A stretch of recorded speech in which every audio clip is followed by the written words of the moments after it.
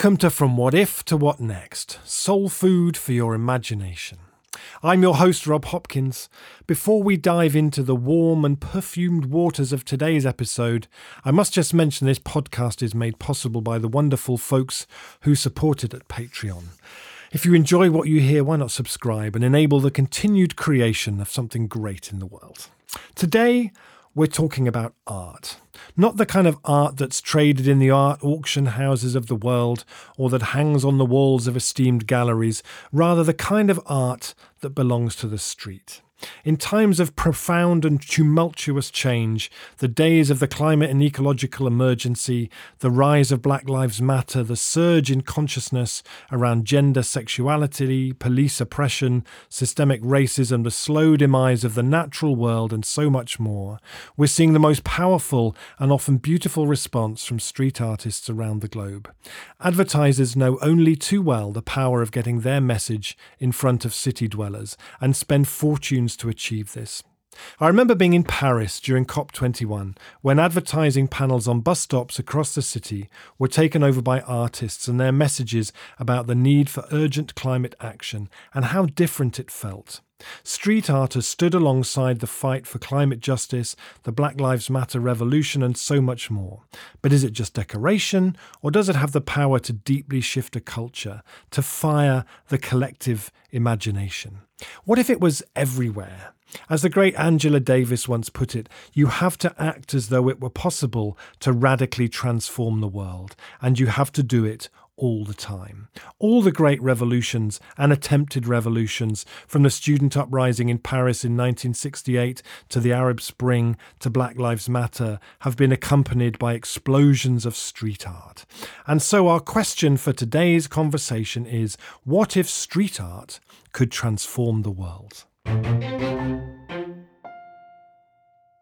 I'm joined by two amazing artists to explore this.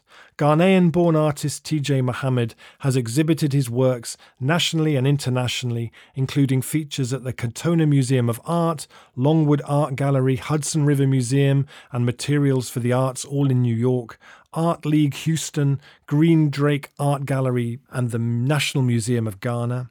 He's also organised workshops and community-based projects for a wide range of organisations in the US and further afield, has received numerous accolades and residencies from the Laundromat Project, Children's Museum of Manhattan, Hudson River Museum, Materials for the Arts, all in New York, Revel d'Art Côte d'Ivoire, Harmattan Workshop Nigeria, Global Crit Clinic, and Asiko Artist Residency in Ghana. Among many grants, he's the recipient of Arts Fund, Artist for Community and New Work grant from the Bronx Council on the Arts, and the Spanish Embassy Ghana Painters Award. He's committed to working with the diverse communities with which he surrounds himself. We're speaking to him today from the Bronx in New York, and he also maintains a studio in Ghana which serves as a sanctuary for visiting artists to interact with local residents, promoting multicultural dialogue through story circles and art workshops, a source of motivation for him in both his studio and teaching practice. And Faviana Rodriguez is an interdisciplinary artist, cultural strategist and social justice activist based in Oakland, California. Her art and praxis address migration, gender justice, climate change, racial equality and sexual freedom. Her practice boldly reshapes the myths, stories and cultural practices of the present while healing from wounds of the past. Her projects include Ben & Jerry's Pecan Resist, 2 large-scale public art commissions from the city of San Francisco, a partnership with Jill Soloway to create 5050by2020.com, and an upcoming storytelling initiative at the US-Mexico border. Her work serves as a record of her human experience as a woman of colour embracing joy, sexual pleasure and personal transformation through psychedelics as an antidote to the lifelong impacts of systemic racism. Her signature mark-making embodies the perspective of a first-generation American Latinx artist with Afro-Latinx roots who grew up in Oakland, California during the birth of hip-hop and the crack cocaine epidemic. Her practice includes visual art, public art, writing, cultural organising and power building. She leads meaningful collaborations with social movements that lead to resilient and transformative cultural strategies. In addition to her expansive studio practice, she's the co-founder and president of the Centre for Cultural Power, a national organisation igniting change at the intersection of art, culture and social justice. In 2016, she received the Robert Rauschenberg Artist as Activist Fellowship for her work around immigrant detention and mass incarceration. In 2017, she was awarded an Atlantic Fellowship for Racial Equality for her work around racial justice and climate change. In 2018, she received the Soros Equality Fellowship for organising artists, activists. An artist entrepreneur, she has co-founded various institutions, including the East Side Arts Alliance, a cultural centre and affordable housing complex in Oakland, California, and Presente.org, the largest Latino online organising community in the US. She's currently working on a short-form, web-based series about sex and consent. Wow. Welcome both. Thank you so much. Thank you. I'd like to start by inviting you to do the exercise we start this podcast with every time. I'd like to invite you both to get comfortable, to close your eyes, and to imagine that we're travelling forward through time, through the next 10 years, which were a time of remarkable, profound and deep change, most of which we could barely imagine in 2021, but which built, and by 2030, the world you step out into is the result of everything that could possibly have been done to build a more fair, just, equal, diverse, pleasurable, beautiful and sustainable world having been done. It's amazing. We did it. Those 10 years felt like living through a revolution of the imagination. And when people look back over those amazing years, they see and recognise the huge role street art played. In 2030, street art is everywhere, woven into everyday life. It's become central to how change happens, ideas are explored, communities learn, deep change is nurtured and supported. When you imagine that world, a world where street art is everywhere, what does it look like and feel like and sound like and smell like to you? Can you take us on a walk around that world? Faviana. Yes, I love this question. And what I imagine is that as I walk out of my home, there's a lot of fruit trees that line up my street. It's no longer a concrete jungle. There's actually gardens in both public space, but also in people's homes that have really helped create local food systems, and food is abundant. Plant-based food is abundant. As I keep walking, I feel very comfortable in my body because I don't have to deal with the catcalls of the past, and I don't have to deal with hearing police sirens because the police have been abolished. It's no longer cool to target me because of my gender and how I express myself. And so I get to walk around in a very free and self-expressed way. As I'm moving around, I see the electric transportation that's moving people from one place to the other. I see restorative justice centers, which have replaced our old prisons because prisons no longer exist. We don't put people in cages. We help rehabilitate them. I also see new housing that is helping to shelter the many people which were once houseless. Instead, there is all kinds of fun housing projects that are covered with murals from top to bottom. The street art on those murals is everything from messages about clean energy to respecting all genders. There's a lot of animals depicted because we have also shifted our relationship to the non-human world. And the buildings also look different because they are no longer just extracting energy. They're actually places where energy gets created through solar and gray water systems. And I get to enjoy culture because there is culture in the park. There is music that is free. Our governments have recognized that culture is such a core part of who we are as human beings that I get to hear culture and see street exhibitions. After COVID, our government recognized that it needed to invest in a new deal for artists. And so for the last 10 years, artists have been recreating the city, rebuilding it, really grounded in the values of regenerative relationships to each other and to our planet. Wow, beautiful. Thank you so much. TJ? As I close my eyes, I see a little girl. I think she's about 11-year-old. This 11-year-old girl, I see her in a t-shirt. I think she's called Sally. Sally is walking with me. We see kids running all over the street, happy, smiling. All the animals are also smiling, where animals are choosing their owners instead of owners choosing animals. I see a beautiful, fresh air. The air has color. The colors move around. They move around, clearing away all the insults from politicians, bringing around a breeze of joy where everybody is smiling.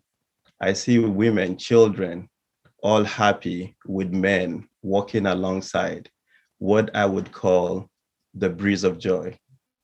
As all these people walk along the shore, we see a very bright sun.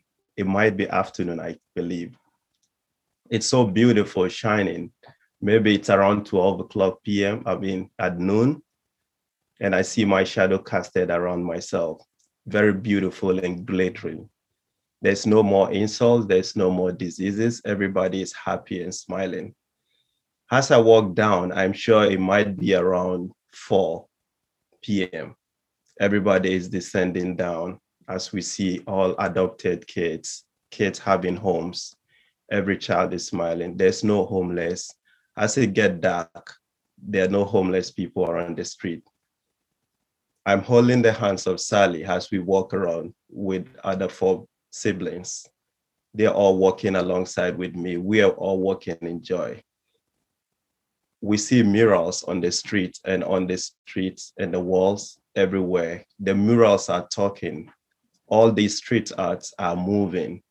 Instead of being the one-sided or two-sided, they are moving and becoming more interactive. All these murals are interacting with us. As we walk down the street, Tijan is smiling, but smiling not because he has a dad, but smiling because he has a home. Smiling because we are all one.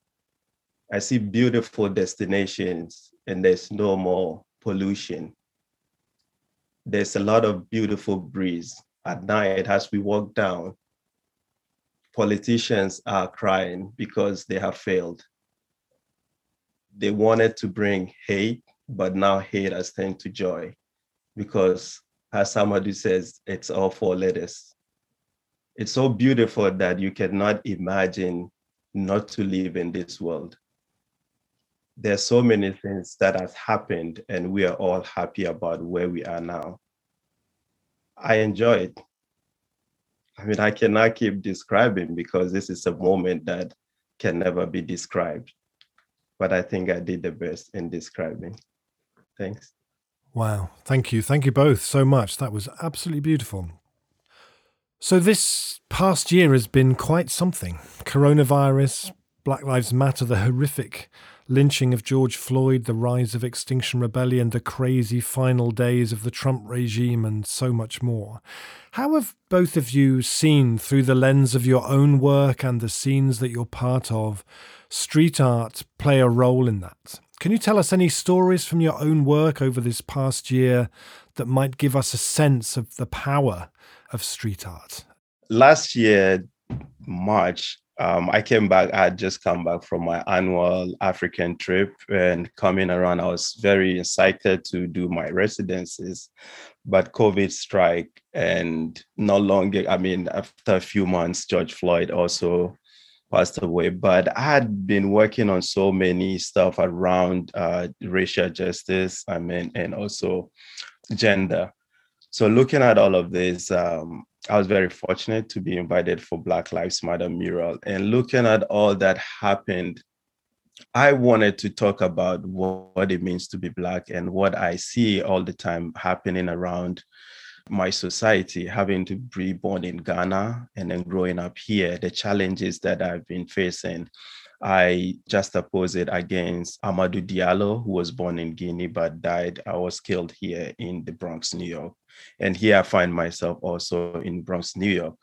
So all of this has to start translating in my works. And I didn't know how to convey it, but the more story circles I do with people, mostly immigrants, helped me in thinking about what to do and how to approach it, and finally how to address this issue. That is how slowly I started getting into it. And events that have provoked me a lot, I would call it provoke, because there's more beautiful words than provoke. But just for the sake of words, yeah, it's lives, Black lives being killed. And I'm looking at myself having the same color as everybody who is just being killed continuously, and having to see sisters all in the same. So I was just translating my own stories, which are mostly personal and community stories, as to how Black lives are being neglected and being killed. Yeah, I would love to elaborate more about it the more we continue with the podcast. Okay, thank you. Faviana? It's been a very productive, but also really wild time for me as an artist and cultural organizer. My work really deals with changing mass narratives. So as an artist, I recognize the power that artists have to respond to our time. And last year really represented the collapse of old narratives, right? Whether it was the narrative of capitalism or this idea that in the richest country in the world, we would have a healthcare system that works, like all of that fell apart. Even the idea, there was an idea pre-2020 that the police are here to protect some people. That all fell apart because it became clear, and it has been becoming clear, that the police actually disproportionately target Black and brown people. So last year, the pandemic really presented a moment of culture war, especially in the United States, where we had an administration that didn't care about COVID. And COVID is something that has disproportionately killed Black and Latino and Indigenous people. So what that meant for me as an artist was that we needed to make art that is about the future that we want, right? Art that's about demanding healthcare for all, demanding relief, economic relief at a time when, who are the most impacted? People of color, because we are the ones who are in the essential workforce. And then, of course, a call to defund the police, as well as demands that simply we can't continue in a white supremacist society that hasn't been working for decades, but now it's really time to name it. And what I did with my organization is created narrative guides and opportunities, commissions for artists to be able to be a part of shaping the narratives of the future. And so we commissioned over 300 works of art. Some of them were murals, some of them were billboards, some of them were art that was shared on social media. A lot of stuff made it out into the streets because a lot of the economy shut down, which means that when the economy shut down and you also have mass protests, people are going to board up their neighborhoods. And across this country, neighborhoods were boarded up, which meant that artists could actually make art on these surfaces. That's what happened in my city. It happened in many other cities. I saw a lot of art that was responding to the issues and really presenting a vision for how to move forward. And I think that we are still in that time. I mean, we're in a new year, and even though we're in a new administration, we continue. The economic fallout from COVID is real. COVID, we've just hit the 500,000 mark. As we saw from January 6th, white supremacy is still very front and center. And I think that what street art does, and really for me, street art in essence is public art, is that we need to use all our tools to be able to represent our values and not just to fight against these systems which aren't working, but also to present another way forward. So if we're going to defund the police, that means we need to invest in mental health counselors, domestic violence counselors, right? We need to be able to show the yes as much as we show the no. Absolutely. And what outside of your work would you point to as the work you've seen that has most inspired your own activism? In terms of street art that can fire change, what would you point to as being your own personal touchstones, your own key sources of inspiration? Favianna? I mean, for me, the AIDS quilt, that is definitely street art. You had massive amounts of grieving families making quilts about their loved ones who had died of AIDS under a government that did not care about the sick. We are in that same reality today, right? We have so many dead people. How are we moving with our grief? Another piece of street art to me was the murals that were created in Mexico, the Mexican muralists, and how they depicted a different kind of worker, right? They depicted indigenous people, workers, and that was something we had not seen. We had not seen the stories of everyday working people reflected back at us. And then finally, I would say that the other body of work that I've been really inspired by lately is work around Me Too. Me Too reflects the ways in which we can so rapidly change narratives from not believing survivors to believing survivors. And so I've seen a lot of work that talks about ending street harassment. And that's just really about reclaiming our stories. Yeah. One of the, I think Fabiana mentioned one by Enrico, the one by the border town that strike around the wall from Mexico all the way to the US. That large one is one huge inspiration for the work that I've been doing. And there is another artist called Alicia. I forgot her last name. Yeah, but she's also a bronze-based artist who's been making works. They are not mainly going straight on the street as pictorial, but they're performance. So there's these performances that she's been doing that has to deal with people like COVID patients and also essential workers. So all of these works, when I saw it on Instagram and also having to be able to participate in some of them, it felt very empowering as to how all of this, instead of being in galleries or square spaces, are now on the street and having interaction with people that will bring changes that we all wish to see. So works like that are the works that have been very striking for me. And by June, July, August, the works that I've been very, very intrigued by is works by the ordinary people who are not called artists.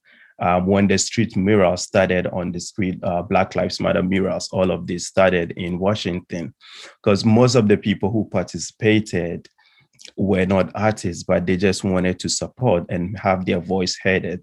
And I think all of this inspiration comes from the artist, and then it goes back to the artist to also come back and do it. It's just like a recycling. The artists inspire the public, and then the public are doing this. And I'm another artist who has been inspired by what an ordinary person is doing. So this is the three ways that really engage me. You mentioned the huge Black Lives Matter murals of last year that became images that spread around the world and came to symbolize the sense of deep shift that was taking place. What's your sense of the potential of huge, impactful pieces like that? TJ?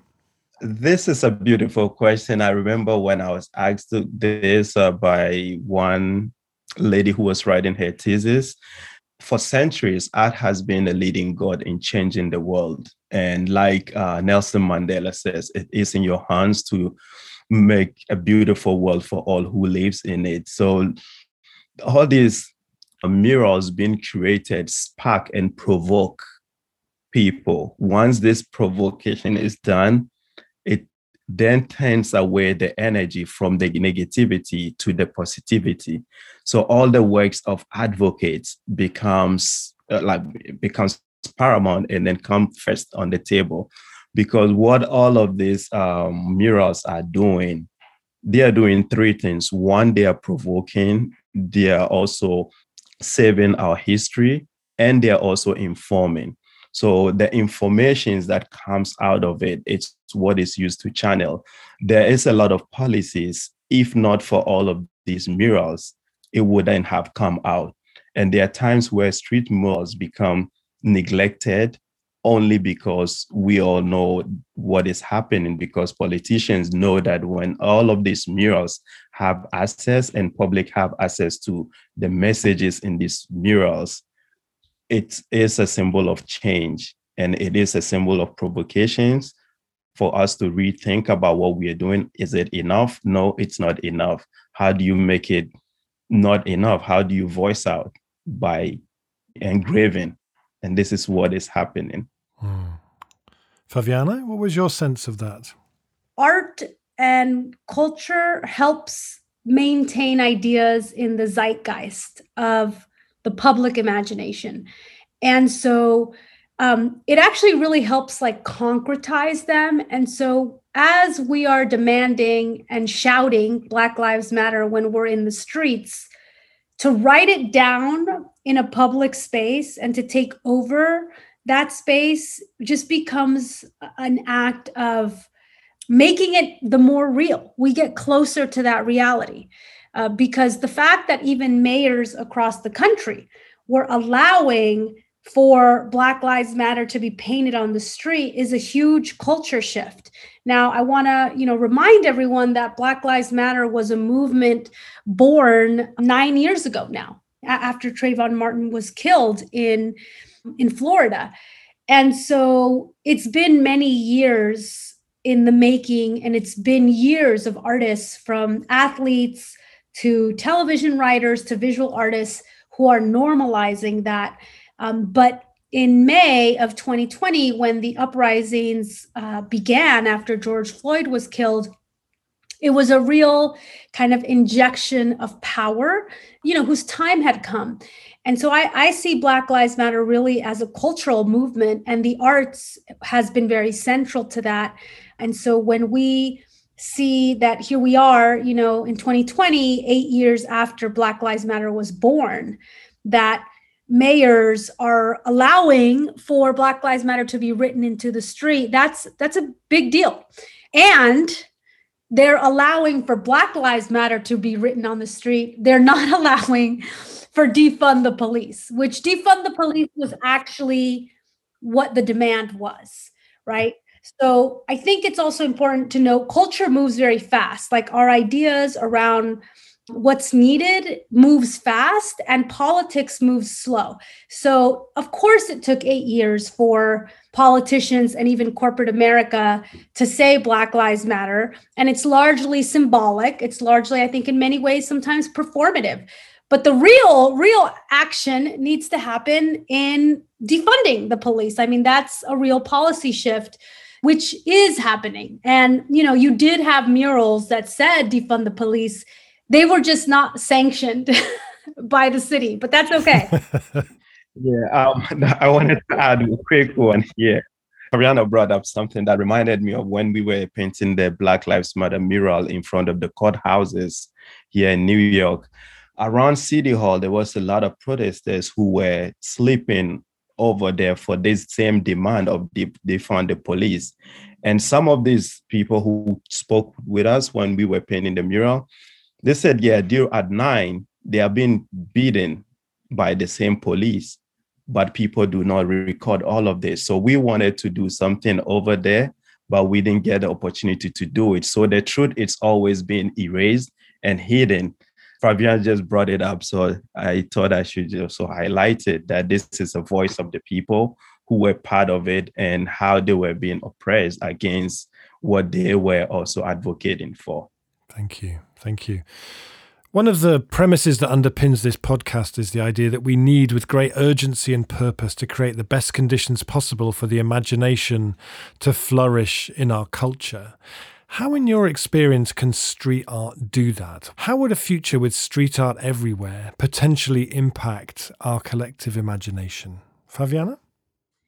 Yeah, so I think at its essence, what street art is art that's in our public domain, right? It can be on the sidewalks, it can be on buildings, in the parks. I mean, it doesn't have to look one way. It's about art that is a part of the commons. That's what I would define as street art.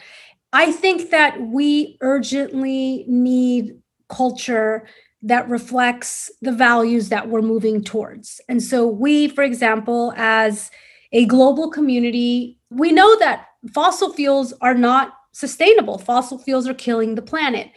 Where is the art about a clean energy future or about solar energy, right? That's not necessarily popular right now, but it's what we need. And similarly, we need to move towards racial healing. And that means we need truth and reconciliation. Other countries have done truth and reconciliation.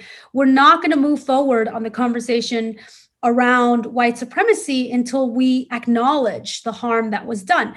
So how can art be used to heal, to name, to witness, and also to help us see what's possible in the future? You know, I really love Black Panther, the movie, because Wakanda was a place that didn't exist in real life, but it existed in the film. And it was a place that was neither pre nor post-colonial. So white people had never disrupted that place. And to me, the idea of Wakanda was very powerful. And so I see the same role of street art, is that the ideas that we share in street art don't have to be politically feasible, right? I make art about the elimination of borders, and I use the symbol of the monarch butterfly to talk about that borders are man-made and we don't need borders. Nature doesn't have borders. And even though it's unlikely that we will move away from the concept of a nation state, what matters is the idea that the nation state is a construct. It's not real, right? Nature is real, not the nation state.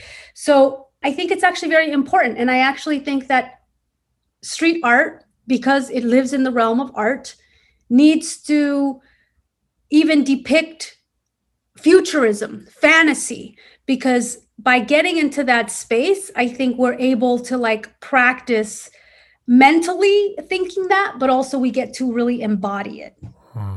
Beautiful. Thank you. TJ?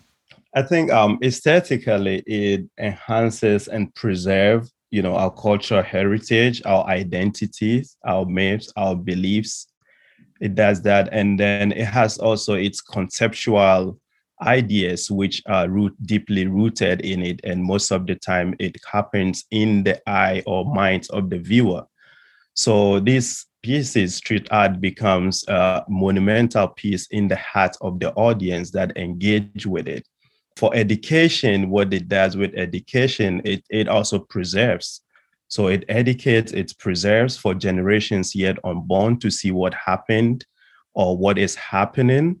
And then references that I always see and talk about is the murals that we saw in Egypt, the ones in the caves. All these are street art. They all happened at an era where names were in there. So, we give names to the nameless, and just like African performances, they're art. But because Africans, we do not call it art, we see it more as a religious practice. It's just recently and modern technologies that are naming it performance art and giving it various names.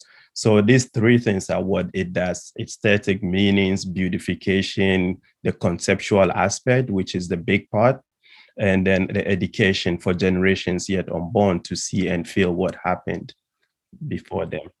I grew up in Bristol, the city that Banksy emerged from, which is one of the cities in the UK with the most street art in the country, a really, really vibrant street art scene and a big street art festival every year. And it's also one of the most imaginative cities culturally and politically. Do you see a correlation between the amount of street art in a city and the degree to which its population is imaginative? Is it that the more imaginative cities produce more street art, or that more street art produces more imaginative cities? TJ? Yeah, I think it's both ways. It's very interesting, but street art, I believe, is inspired by the events that is happening around them. So it is both ways. Thank you. Faviana? Yeah, I think that thriving cities make a deep investment in culture. I think that artists need to be compensated for their work. And so I always believe that when cities help create environments where artists can thrive and where street art can abound, they are going to become holistically rich cities and people will have a better quality of life.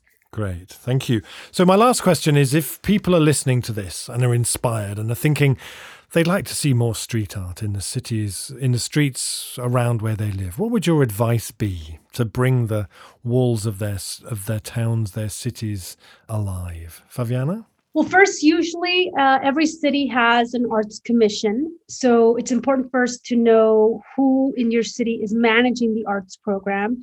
What is their lens on equity? A lot of times cities prioritize what I call the SOBs, the symphonies, the operas, and the ballets. And we need to move towards valuing the culture of the people. And that is street art. It's also street dancing, it's festivals, it's really culture that emerges from the grassroots. And so I encourage people to partner with their cities and start with a pilot, find an avenue, find a place in your community where you could have a public art event, choose a theme. Maybe the theme might be inclusiveness, right? Equity. How would you depict that? Make a call out to artists. Make sure you have the resources so that you could pay artists and also have a celebration, a distribution strategy, a way to really uplift the work of these artists. But it starts with pilots, because when you get to meet who are the street artists, the street artists are often part of like the marginalized creatives, right? And for me, what's important is that we, in general, I think this needs to happen in the arts, is that for decades, for hundreds of years, what we have considered art is actually the work of predominantly white European men. And if you don't fit that, then you're seen as lowbrow, you're seen as ethnic, you're seen as women's art. But we need to flip that. And we need to instead create a new kind of arts and culture space that really welcomes everything, even, people's cultural traditions, right? So I encourage folks to shift their perceptions of what they define as art and to really make room for folks who have been, pushed out of the traditional art world as we know it. Make room for them and pay them. Make sure you have resources. We artists, a lot of us, need a lot of education and also freedom in terms of digging out information. I'll use myself as an example. I moved to the US in 2013. And the kind of art I wanted to see, I saw a lot of that in the Bronx. So I settled in the Bronx, but I didn't know how to convey my art to the public. And I didn't like wide cube spaces and, to start with galleries. So I had to look for ways by which I could work with companies. So I was working mostly with cultural institutions, sometimes for no pay, but we had a very great agreement. So there are a lot of sacrifices that we do. But if artists will look more into cultural organizations and need for and powerful statements to do, but how to convey all of this to an organization or a company to support it becomes problematic. So all of that is part of education that we would need to further expand these ideas and goals. Wow, thank you both so much. I feel like you're both absolutely extraordinary, and I would love this conversation to go on for hours and hours, but I think we should draw this part to a close. So thank you both so much for your time and for joining me today. Thank you so much. A great pleasure.